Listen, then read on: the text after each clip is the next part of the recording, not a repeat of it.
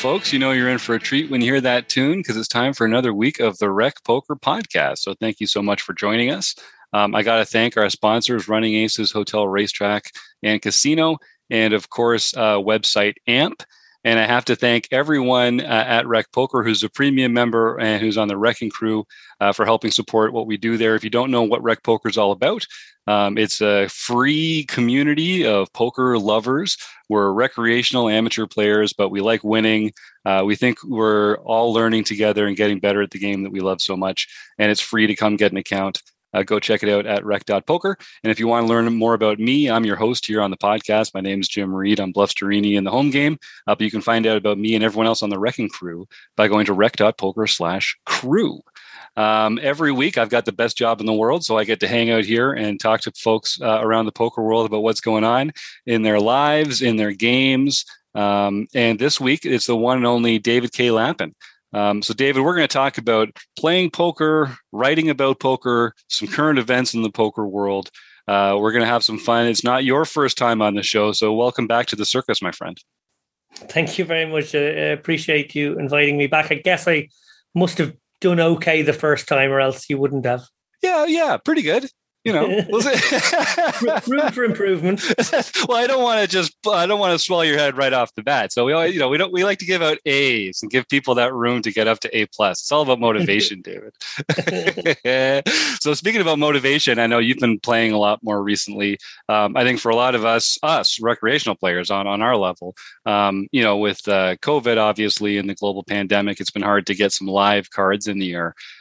So what has changed that's allowed you to be playing so much more? And what, as someone who enjoys the game as much as you do, I know it's been hard being away from it. What's it been like kind of getting back into it a little more regularly? Yeah, it was a bit sort of start-stop in a way. Unibet brought back the IPO in Dublin about October time, and that was a great success. And the restrictions in Ireland had just lifted enough that we could do a poker event, a mass gathering in Dublin. And then right on the heels of that, I went to Vegas. We were sort of waiting for the border to open, Dara and I, and kind of hoping that it would do so in time that we could play the main. The main would always make that trip worthwhile. If we couldn't play the main, we probably weren't going to bother. And then Joe Biden did the announcement where just on a couple of days' notice, really, he sort of said, look, you can come out. It'll be, I think it was like the 6th of the month or whatever it was. And we thought, oh, wow, well, first off, we thought, oh, damn, that's not going to be possible now. But of course, the World Series were very cute and they added on the day ones. And we thought, okay, wow, it is possible now. So we ended up getting the first flight we could pretty much. We had the option to play the very last day one, which we thought would be a bad decision because it was going to be full of Euro regulars. And instead, we could jump straight into the softest day two, which was all the weekend warriors. Day one, and hop straight into that, bought 75 bigs or whatever it is, and that was sort of the way we could justify our trip. Let me ask you. Sorry, I'm so interested in this because people ask me all the time. There's these events with multiple day ones, and there's an element of strategy involved into which day one you're going to enter. And you also spoke about sort of like how they feed into different day twos. Yeah. So can you just talk specifically about the main event, I guess, because that's what everyone always talks about in these cases. Why would you play one day one over another, and sort of what are some of the considerations that you might have there? And I see we're getting joined by Kim Kilroy here in the chat too, so we'll get another face on the panel. Thanks, David. Welcome, Kim. There are always different opinions being thrown around in the days before. Some people, their opinions revolve around July 4th because obviously that's a big holiday. And other people's revolve around whatever day the weekend falls, because that tends to be when the people from out of town come in and they tend to be softer and bigger day ones. So, yeah, they're sort of the considerations. Last year was unique in that there were 6 day ones at the end, which is obviously more than there ever was before. Maybe it was 5, I can't remember. But there was a lot more than there normally is. I think it was 5 actually in the end. And they fed into different day twos. As I said, Dara and I sort of made the judgment that jumping straight into day two, also allowing us to have a day rest would be the smart move, because we could play the day one, what would be our day two, be really tired, but then have a break day until day three. Whereas the jumping straight into the day one would mean straight into day two and day three again, no rest day. And we were pretty aware we'd be jet lagged. So that justified the trip. It ended up being a great trip for both of us. I imagine parallel universes where it went very badly and we'd hate ourselves for making such a last minute decision. But in the end, Dara final tabled the very last event we played there. He cashed quite a few events up until then, but he saved the best for last with a deep run in the turbo. He came 8th, as I recall, his second World Series final table. Maybe technically his third. I don't know. He might have had like a 7th and a 6 max or something that was like on the borderline. Right. And then I ended up going really deep in 4 events. I kind of made the last like 2 or 3% of the field in 4 events. No really deep run, but sort of like top 30, top 40 in a few, and a 200-ish finish in the main. So that was great. Then we sort of didn't have any live poker for ages. We were meant to have Prague in December. That got postponed. Everything sort of went COVID-y again. Mass gatherings were stopped. The regulations generally got stricter across Europe. And then we sort of opened back up around March time. And since we opened, it's been nonstop. It's like everyone who wanted to have, a spring event is having a spring event, but everyone who had their autumn event cancelled or a December event cancelled want to also have a spring event. So it's wall-to-wall poker. Actually, it's quite competitive now for what you want to go to. I think at any one point in Europe, you could probably play 3 different pretty good, pretty sizable sort of 1K, 2K type events. The last few weeks for me has been very hectic. I played the PAPC in Tallinn, which Unibet sponsored, went straight to the Irish Open, which is one of my favorite events for obvious reasons, came straight back to the Battle of Malta, which is on right now or just finished. Malta Poker Festival begins today. I actually took today off, but I'll be playing it tomorrow, and that's all during this week. Right away, I leave that to go to the Dublin Poker Festival, also sponsored by Unibet, to return to Malta for 1 week only, to go back to Dublin for the UK IPT Dublin. So it has been wall to wall. Trying to get content out at the same time has been next to impossible. But Darren and I are very organised, and we've sort of like batched a few half shows ahead of time. So we're basically sort of rushing to get the final bits and pieces of shows out. In fact, I will be dropping an episode of the Chip Race today featuring Irish Open winner Steve O'Dwyer and Irish Open former winner and 5th place finisher this year, Dan Wilson. We also have a fantastic interview with Yvonne Montilegre, who is the brains behind the Malta Poker Festival here in Malta this week. So yeah, loads going on, trying to get those shows out, trying to talk to you guys. I'm sorry I put you on the long finger. You invited me to come on last night. I was actually still in a tournament, so it's a good job. I switched days at late notice because I wouldn't have made it. Hey man, I'm glad if you're out there crushing on the felt, that's always a better place to be than in the booth here with us. So it made it easy for us to find a chance to reschedule. I'm glad you're here today. Now you talked about the Irish Open. I know Kim Kilroy, who's here in the conversation, was also just over in Ireland. It's Irish Open is a favorite for many recreational players, I know. And Kim, I think you even got to meet up with a couple Rec Poker members over there, so that must have been fun. Was it Joe? I think, and I'm not sure who else. Who else went it? All the better. We're all over. And I got to say hi to Dara as well. Oh, good. Yeah, that's fun. Good. David, what do you think makes the Irish Open so fun? I know why it's your favorite, but what do they do differently over there that all these players seem to enjoy it so much? There's a lot of factors, I think. I think first and foremost, the history of the event, the age of the event. Only the World Series is an older tournament in the world. So it is steeped with history. It's been around for 40 years. And the Irish poker public are very supportive of that, very cognizant of its history, and come and support it in their droves. The room itself in City West is just like a perfect room. It's a huge, big sort of arena ballroom, and they dressed it fantastically this year. Big jumbotron, wide screens everywhere. The bannering and whatever was all dressed very tastefully. The bar is open 24/7. It never ends, really. Cash games are wild. Tournament schedules jam-packed, like 4 or 5 tournaments every single day, pretty much kicking off on the 2 hours. And and the main event itself broke records. It was the biggest one we've ever had. So yeah, all of those things combine. I think the international element is another part of it. It's one of those national events that seems to be really well supported, both transatlantically, but also across Europe. and big numbers show up for that as well. The live stream is always really professionally done, makes for a very entertaining bit of poker content if you want to watch it and you haven't attended, or even if you're there at the table like me and you're sort of, you put it into one ear while you're at the table and you watch along whatever other people are doing at the feature table. And then, I was lucky enough to get to jump in the box a few times over the weekend, as well as was Dara, and we gave our thoughts and our analysis on big hands and whatnot. So it was good fun. That's awesome. Well, maybe we'll do a Rec Poker road trip next year, Kim, see if we can get some folks over there. I'd love that idea. Now, we said at the top of the show, so you have been playing a lot between there and Malta. I know you're on the felt, it feels like almost every day. Have you noticed any sort of differences in the way that people are approaching the game, or the way, have you noticed new strategies evolving at the tables, or after a little time off, are people rusty, or have they spent their whole time studying? Or I'm sure it's a mix, but has anything stood out to you as sort of like that feels different at the tables than it did before? The only observation so far, and I think it is early days, is that there are a new crop coming through. In Ireland in particular, there seems to be a new generation of Irish poker players who've pretty much spent the pandemic studying and crushing online, and they're sort of bringing a really, really sophisticated game now to the live arena in these kinds of tournaments. It was very obvious that there were some people who'd been, who'd spent their pandemic lockdown well, hitting the books, hitting the lab and improving their games.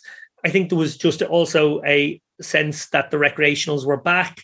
Maybe those guys got into some private games. Maybe they did some app games. I don't know. But their standards may not have improved drastically or whatever, although I think some of theirs did.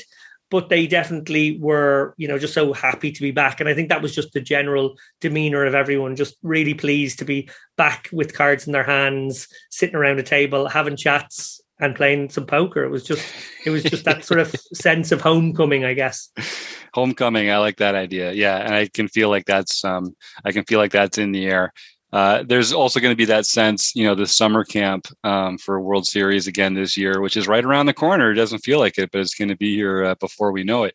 You mentioned that that's sort of a trip that you like to make every year, world events allowing. Are you planning to be down there? Do you have dates in mind? What's your schedule this year?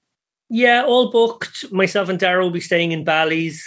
Don't really have a great reason to pick it and to not pick it. We sort of don't know the lay of the land brilliantly. So we thought it's just nice to be able to go to your room at your breaks. It's nice to not have to worry about regging, in the queues, because you can do it the night before. There's just a lot of practical reasons why we prefer that.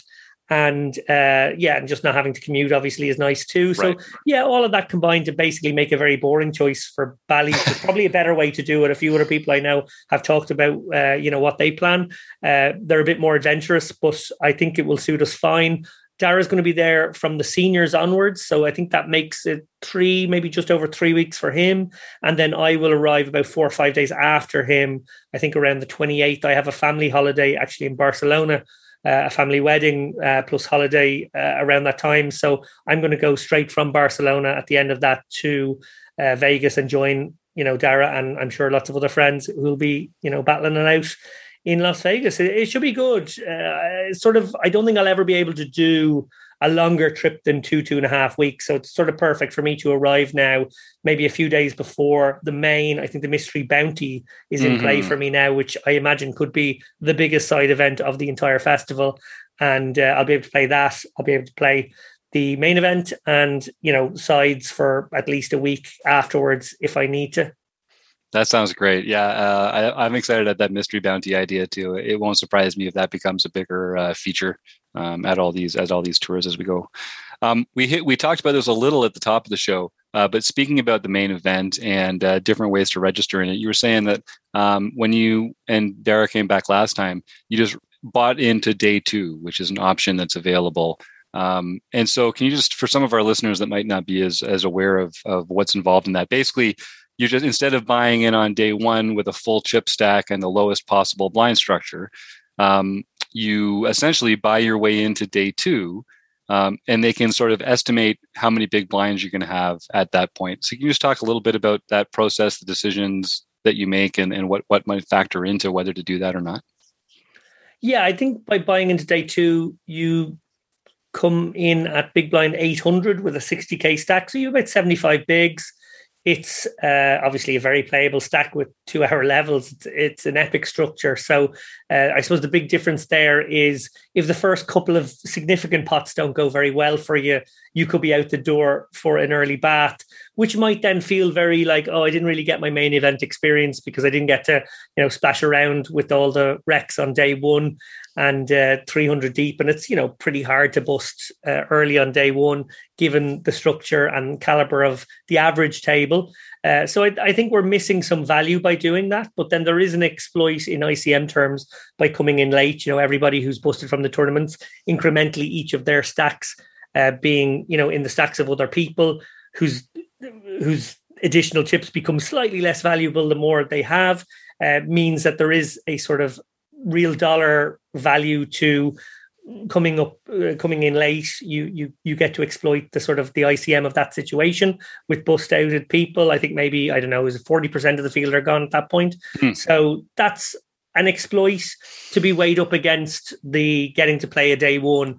I think for the main event of the World Series, you want to play the day one. We would never have chosen not to play the day one, only for the fact that it sort of was a practical decision because we were coming in so late because we couldn't travel any earlier because of the restrictions. Yeah. Okay, cool. That makes sense. And I think people have mentioned before, like, and if people are listening and you're playing the main, you want a satellite or something like that.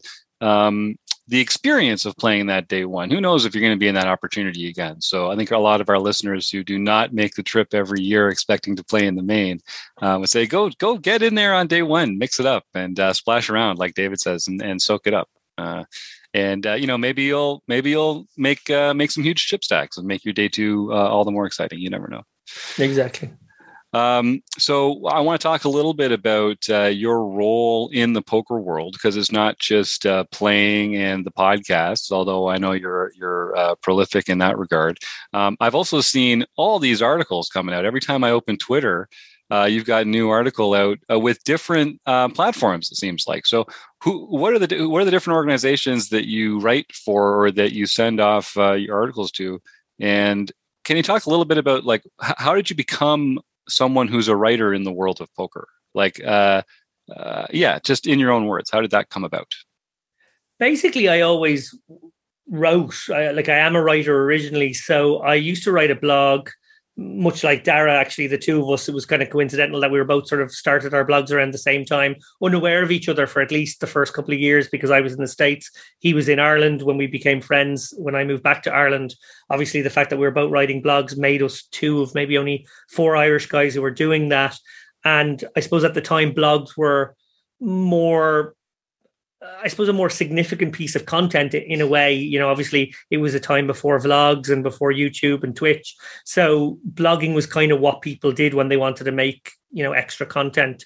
For me, it's always been a case of being asked by a lot of people, to be honest, in the industry, would I write for them? And always saying no, because frankly, I'm just too busy, between Unibet and the chip race and I suppose the sort of consultancy work aspect internally with Unibet, as well as a brand ambassador, live events, obviously having to show my face at like 20 odd events every year, patched up, talking to people about the brand, going to all specific Unibet events as well. And then, there was just, I had very little time. I'm a family man as well. So, finding the time was always the problem. But the pandemic lent itself to me actually accepting a couple of these offers, because I knew I wasn't going to be playing live. I knew that was going to give me a bit more time. We also, Dara and I, started making the Lock-In, which I suppose is a pundit show, really. It's sort of talking heads, me, Dara, and usually a guest, shooting the breeze on the topics of the day, offering our very frank takes, even if they are a bit controversial sometimes. And that's sort of a nice companion show to the chip race, I think, as well, because it is very different. In the chip race, we're sort of putting the focus on the guests most of the time, and we're, asking them their opinions and their thoughts, and maybe, taking whistle-stop tours around their careers, and, talking about the issues that they're interested in. For us, I suppose the Lock-In is very much looking at the last fortnight in poker, what big stories have come out, and sort of giving our views.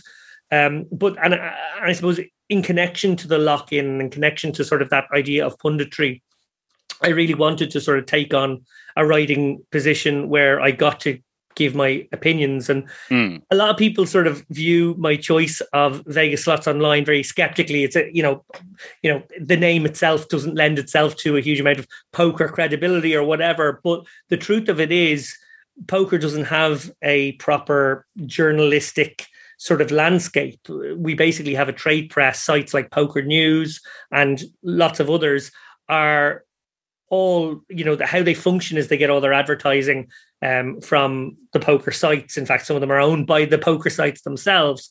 Obviously, Poker News that I mentioned there is owned by Stars or the Flutter Group via Ibis Media or whatever. So, you're not really getting a unfiltered journalistic take on things through those sites. Plenty of good writers within those companies, but they're undoubtedly constrained by the fact that their paymasters are, poker sites who don't want anything bad said about them. So for me, it was sort of a disruptor hack to go to a site who don't receive any revenue from the poker world.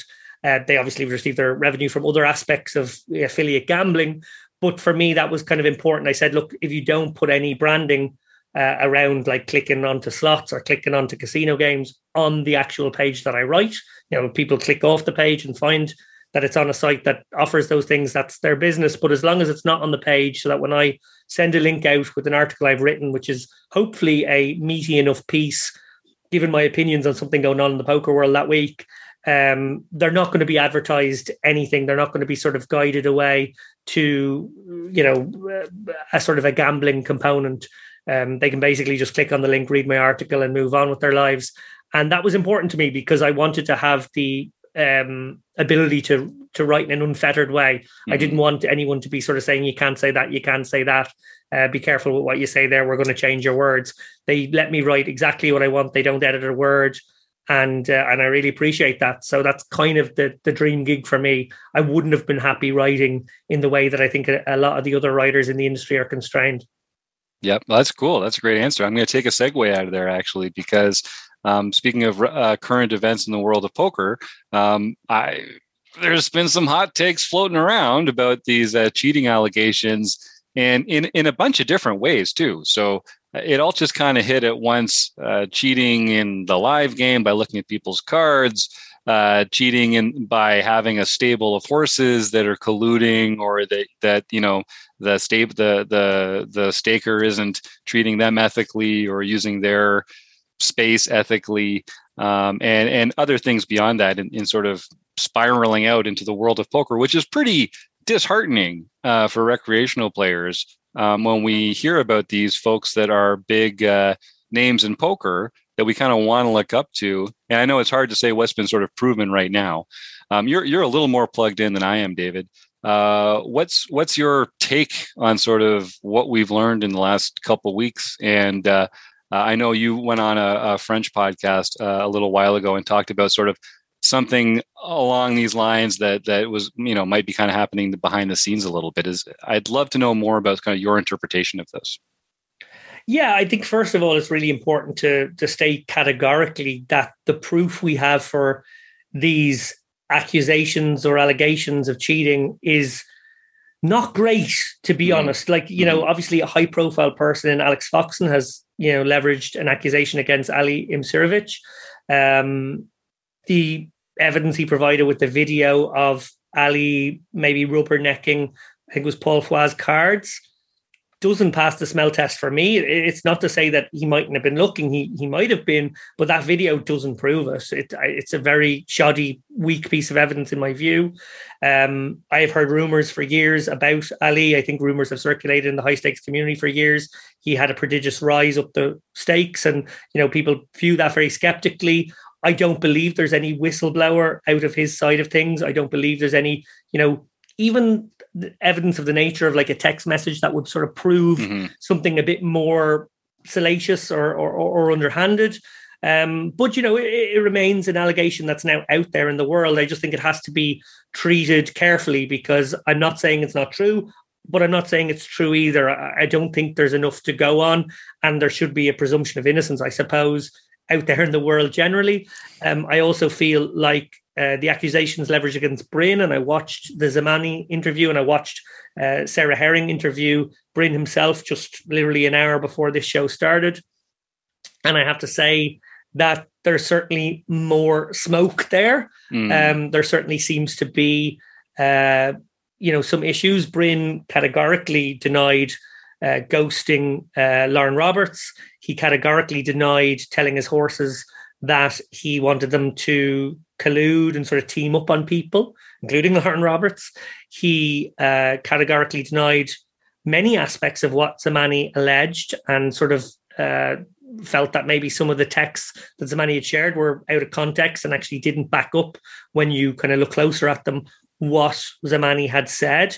He sort of thought that maybe Doug had a issue with him, and that was sort of why Doug was happy to quite quickly go off and do a special emergency podcast on it. Now, again, I'm not saying that these aren't things that are newsworthy. They absolutely are. Zamani was a willing whistleblower to come forward, and I think anybody who has a stable should be viewed carefully because, they have a bit more control over people. If you're relying on someone for a stake, that is a hierarchical position that you're in, and people with power will often abuse power. Dara and I for many years had a stable and we staked a lot of people. We certainly would have been horrified to think that anybody would have in any way teamed up in those situations. But is it possible design your stable around doing something like that? Absolutely it is, particularly if the guys are going to be in the same games a lot. So I think if you have a stable, you should be scrutinized probably more carefully for that reason alone. But then I think there was an issue with some of what Bryn said as well. And I sort of, I'm not a body language expert, but I'm a poker player who makes live tells. And I didn't think he was particularly comfortable with some of the questions. He acknowledged that he had ghosted people in the past. I wish that Sarah had followed up on that. She sort of let him say, yes, I have ghosted people. I've sat in the room and advised people and sort of real-time coached them while they were playing. But that's worth following up on because that's not normal. That might be normal in some people's heads. Oh yeah, why wouldn't you just ask your mate who's beside you? But actually, I don't think that's okay. And I don't think she should have just sort of ended that line of questioning there. I would have liked to see her go again.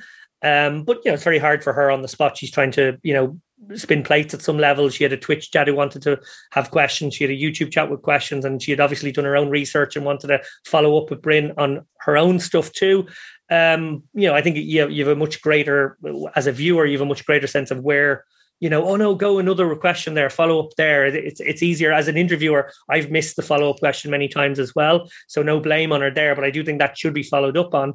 The second thing was Bryn completely evaded a question regarding his relationship with Gigi. Has he a motivation to get Gigi games started? What was his piece of the rake? If he got horses into the games, was he getting all of their rake? What was the nature of his agent thing? He made it clear that Lauren Roberts had never paid him any money and she owed him all the money, which means he was clearly acting as an agent for her, giving her the stake from his own super account of whatever that is. And that's all not above board. Just to be clear, having an agent system in poker is what we've come to hear that the apps are doing, these dodgy fucking apps that I really can't stand and are massively in danger of bringing down a whole side of our industry because they are potentially a load of little pyramid schemes. And secondly, just the idea that GG, a supposedly reputable company in the poker space, certainly a very reputable one in terms of their size and, their impact these days, they've grown enormously over the last few years, have this sort of somewhat shady background to how they grew their audience, how they grew their client base. They used agents to clearly target players that they wanted to get on. They wanted a mix of whales, but also some sharks were in there. Agents were sort of told, well, we want you to get more we want you to get more whales into the games because obviously that's where the money comes from. You can have a certain amount of sharks, making the money feeding off them and the other whales that we get. It seems like as soon as these agents were no longer of use or no longer brought new players, they were turfed to one side.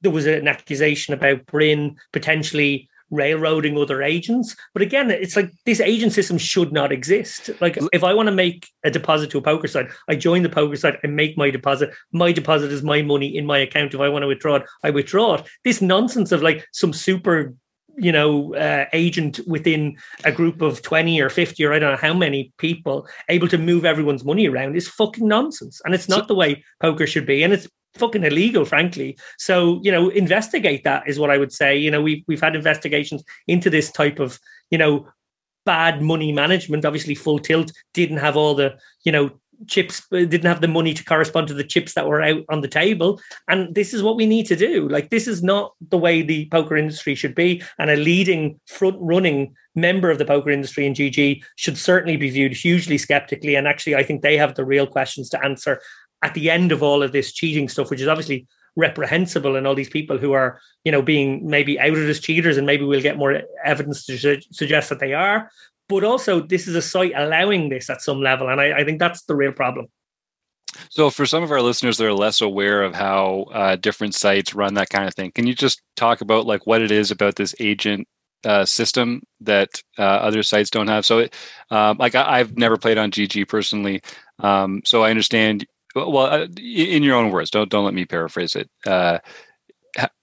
What exactly is that? Yeah, so as far as I'm aware, if you want to join GG and you're in a country that you're allowed to join GG, well, sorry, that brings me to another issue, which is that I think a lot of people were being told by their agents they could VPN from wherever. So, when GG had big targets to hit with the WSOP online a couple of years ago, and they were putting up huge guarantees, it was very clear that there was people coming in from all sorts of countries all around the world where they weren't meant to be. And the word was, the agent has said VPN away, play from wherever, and they'll turn a blind eye. So, like, if that's true, that's fucking disgraceful as well. But that to one side, an agent system is basically that rather than me have a direct relationship with GG in this case and make an account and join them and, deposit my money and use that money to play games, and then if I withdraw because I have winnings, I withdraw. This is that, like, with the incentive of maybe a rake back deal or, a bigger piece of, some kind of rake back coming to you, and maybe the agent getting a cut of that himself. The agents were seeking out players to join the site under their like little umbrella or under their little sort of, agency or little collective. And if people did that, they might get some, higher value rewards. But, that isn't like affiliate companies can kind of, march you in that way and sort of, angle you in that way. I'm sure we've all joined sites with rakeback passcodes and stuff like that, where you can kind of get like a bigger piece of rake in that way. But this centralized agent way of doing things is not the right way to do things. It's not the way these things should be accounted for. And actually what they end up doing is dodging money coming off and on the site, because every time a site has a financial transaction with a credit card or whatever, they have to pay 1% on that or whatever it is. And that adds up to huge millions of dollars every year. Now, this agent system allows, well, if you've got enough fish and a few sharks and the fish need more money on, but the sharks have done well, now the agent can just move the money from the sharks account under his little umbrella into the whales account and get the whale to send him money in Bitcoin and then pay the shark out in Bitcoin. The money never leaves the site, so no transaction fees. So they're dodging the transaction fees. And, it's all dark money. And this is not the way things should be done. So it's really more of taking like an intermediary role between the site and the players, which allows them to kind of offload not just the fees, but I'm sure some of the liability, a lot of the, wink, wink, nudge, nudge liability about it as well. If the site and the end user are not directly relating to each other, then there's kind of like this gray area, which I think is what we're talking about here, which is different than just getting like a referral code to come join a site and getting Correct. A better, better deal or something like that. Correct. Yeah. Interesting. And so what can we do? What can we do about this? Because I think I'm kind of worried about recreational players like me and our friends here at Rec Poker and our members becoming more, what's the word I'm looking for? Like being concerned about the game security. And while I'm not sure it's as much of an issue in the games that we're going to be playing, when you see this kind of activity out there, it just makes you a little worried. What can we do to stop it from happening? What can we do to kind of let the rest of the world know that there's just a few bad actors and that this isn't everybody involved in poker? What's the way out of here, David? Well, firstly, I would say that, yes, if you're players, and I know most of you guys will be recreational players playing lower stakes, particularly if you're playing tournaments, it's far more likely that you're not being cheated in this kind of way. But RTA software, real-time assistant software, has gotten very sophisticated. It's essentially sort of like PO solving in real time. And people, can screen scrape from their screen onto a separate computer to sort of dodge detection, or at least that's the allegations against Fedor Cruz from last year. And one can only assume a year, or maybe it's even 2 years now later, these computers are gotten more powerful, and the speed at which they can run calculations is quicker. So at the very high stakes, it does open up this really scary can of worms where, in games that are very skinny, particularly cash games that are more easily solvable, but in tournaments too, these guys can play against each other using their RTAs and essentially cheat, because we're not allowed to use anything that helps us. Anything beyond like maybe a sticky note saying "Don't be new, fold jacks to a 3-bet" or something is already RTA. I'm being a little bit facetious there, because like some sites do allow charts, like maybe opening hand charts and things like that, and some sort of like make their line, before that, and some make the line, ahead of that as well. So it's a little tricky to maybe globalize this, because different sites approach it differently. But we didn't even mention RTA use there. Like some of the allegations being made against the people I mentioned are the use of RTA, and at the very highest stakes, obviously the incentives are there to RTA. If you can get away with it, because there's big amounts of money, even if you're only carving out a few percent of an edge, it's a few percent of a lot of money at that level. And yeah, that's where I think you have to be more worried about it. So, obviously that's sort of why it's been high stakes players outing high stakes players, or attempting to, with what limited proof they seem to have, making these allegations, leveraging these accusations against people, because if they're in those games, they feel like maybe these guys are corrupt and they want them out of those games. That seems to be the gist of it. I think for players playing, small stakes, maybe $50 or below online, tournaments, MTTs in particular, I can't imagine there's anyone out there using RTA to get you. So feel better about it in that respect, but also feel fucking shitty about it because these role models of the games are potentially cheating. Like, there's no question there are RTAers out there. Now, maybe we haven't got like definitive proof beyond Fedor Cruz of last year for like, we got that guy.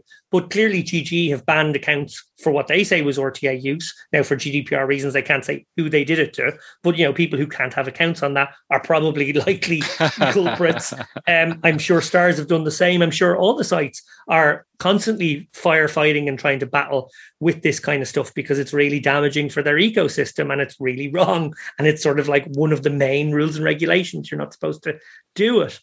But I think the damaging effect, and I suppose it's why some people have made the point recently that, like, let's not blow this out of proportion what it is. Now, I was very clear at the top. I didn't want to make any allegations against anybody, because I actually think that the proof is not strong enough right now against the people who have been accused. I think that's really important to state. But I'm not doing that to try and assuage concerns of people who are worried about cheaters in poker, because I think there are cheaters in poker, and I think it's shameful, and I think it's really sad that it exists in the game. But I don't want to overblow it either, because I don't want to sort of damage poker, because every time you have a cheating story in any walk of life, you see it in doping, and you see it in athletics, and you see it in sports all the time. It hurts the game. It hurts people's faith in what they're watching being fair and real. And if they're particularly in poker, where actually they're participant as well, it's not like me sitting in my armchair watching the American football game is like getting in the mix with those guys. So I'm not being hurt, other than the game I love is being damaged in that scenario. But actually in poker, we're all in the mix, like everyone who, puts their buy-in is some part of the huge triangle of, the way the poker industry sort of works, and the way people move up the stakes to, narrower and narrower bands of people at the top. And I think it's really sad. And I think we're sort of right to expose it. We're right to mourn it and, feel bad about it. We're also right not to overblow it. We want to keep it in context. Bad apples is always sort of the phrase being used. I hope it's just a few bad apples and not more endemic. But you do wonder what could be on the horizon. Well, that is one thing. I mean, as the technology gets more efficient and cheaper and, more widespread, and as more people find their way to using it. If you're old like me, you remember when you used to be able to gamble for real money on backgammon games online. And what ended up happening was the computers just got good enough at solving the game of backgammon that it was just impossible to meaningfully play for money online anymore, because you were more likely to be playing against a bot than against a human. So I think that is certainly, when it comes to the solvable portions of the game of poker, as much as it breaks my heart to say it, I do feel like that is the trajectory that we're on, which is going to put an emphasis on, knowing the people that you're playing with more. Obviously, there'll be different ways of combating real-time assistance as the sites get better at combating it. Those that are incentivized to do so, anyway. And live poker is always going to be harder to get this kind of technological advantage in. But ultimately, I mean, people are going to people, unfortunately, and there's bad people out there that no matter what systems you set up, they're going to try and find a way around it to act in a selfish and unscrupulous way. Do you think there's something about poker that attracts more people than that? Do you think it's just that we're all in this kind of stasis of trust where we're kind of in each other's hands as we play? Or do you think we're just more sensitive to the idea of it coming up because we're getting cheated more directly than when it's on our ball game or that sort of thing? I think it's just money, really. Like when the financial incentive is there, like it is in poker, that's the biggest problem. At the highest stakes, if it's like millions of dollars on the line and people think, oh, I could cheat and I could get away with it, or I could stay one step ahead of the security teams, or whatever way they rationalize it themselves. Some people just have that fucking attitude where they just think their level of entitlement is so profound that they just think, if I can figure out a way to fuck you over for your money, that's sort of part of the hustle. It's almost like it's part of the hustle, and it's not. It's clearly not. There are rules in poker. You can angle people up to a point. You can sort of, I suppose, in the physicality of poker, obviously we're bluffing people, but you can also do things that are a bit more angly and cross the line. But like, we're literally talking about people for whom there are no limits to what line they would cross. They would literally, if they could see your hole cards, whether that's peeking at your hole cards or that's, pot ripping, they would. That's just the way they're wired. Their level of entitlement, their attitude on the world is just, if I can do it, I will do it. And particularly if I can do it and maybe get away with it, I'll definitely do it. And that's fucking shit. You said it, man. I wish we could. I wish we could find a more optimistic way to wrap things up here. But unfortunately, when there's incentive for people to cheat, we know people well enough that people are kind of going to cheat. Have me back the next time when there's nice stories in the news. And I'm not the grumpy asshole who's just really pissed off after a week of fucking seeing shitty stories, because it is a bit like that. This is, I think anybody who just happens to be doing a podcast with whoever this week is going to be asked these kinds of questions because it's so topical. And yeah, I would much prefer to have come on any other week, particularly probably. Because this, and we organized this before any of the shit. It's true. Well, so this was already booked in my calendar 2 weeks ago. So look,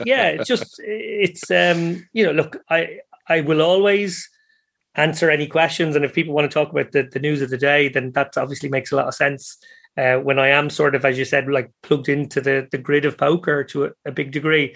But yeah, I just hope the next time there's some like nice happy story of like a big charitable donation in poker, or some epic comeback that somebody did that we can all rally behind as being a great poker moment, rather than this fucking cesspool shit that we have to deal with today. Well, why don't we get together again over the summer and you and I can talk about our new matching bracelets? That will, you definitely have me back if that happens, for sure. Oh my God. But then nobody will like me because I'd be very hard to live with if I had a bracelet. You know what? You're right. Imagine I had a bracelet and O'Carney didn't have a bracelet. That would be the end of the chip race, I'm pretty sure. Yeah, that's a good point. All right, we might want to look into that. Let's just see. All right. Well, thank you, David. I always enjoy our conversations. You have a great insight into what's going on in poker, and a fun story as well. Where can folks find you if they do want to connect, or if they have questions, or if they just want to touch base and get to know a little more about you? What's the best way for them to find you? Sure. Well, firstly, I'd love you to come to a Unibet event, preferably the Unibet Open in Malta this coming September. The Unibet Opens are back for the first time in 2.5 years. We're coming back to Malta, which is, basically around the corner from me. So, I've made it it's a lazy stop for me. I have to walk for about 10 minutes to get to the casino. Nicely done. But I would love people to do that. So find me that way. But failing that, you can find me virtually, I guess, if you go to @DKLappin on Twitter. I'm an avid Twitter user, and you can also find me at the tables at Unibet Poker as well. And yes, because you mentioned it earlier as well, and if you do like reading some poker content from time to time, and you don't mind it being a little more no holds barred, check out my articles on Vegas Slots Online news, and also my articles for Upswing Poker. There you go. And yeah, he's a lot of fun on Twitter, folks. Check him out, DK Lappin there, and tell him that you had fun listening to him on the Rec Poker Show too. You never know. Maybe we'll get a chance to get together again sooner than you know. Well, then I'd like to thank David so much for joining us, and Kim, and of course our sponsors, the Running Aces Hotel, Racetrack and Casino, and website AMP, and you, the listeners, and all our other fantastic community members who are part of this every week. We'll talk to you again real soon.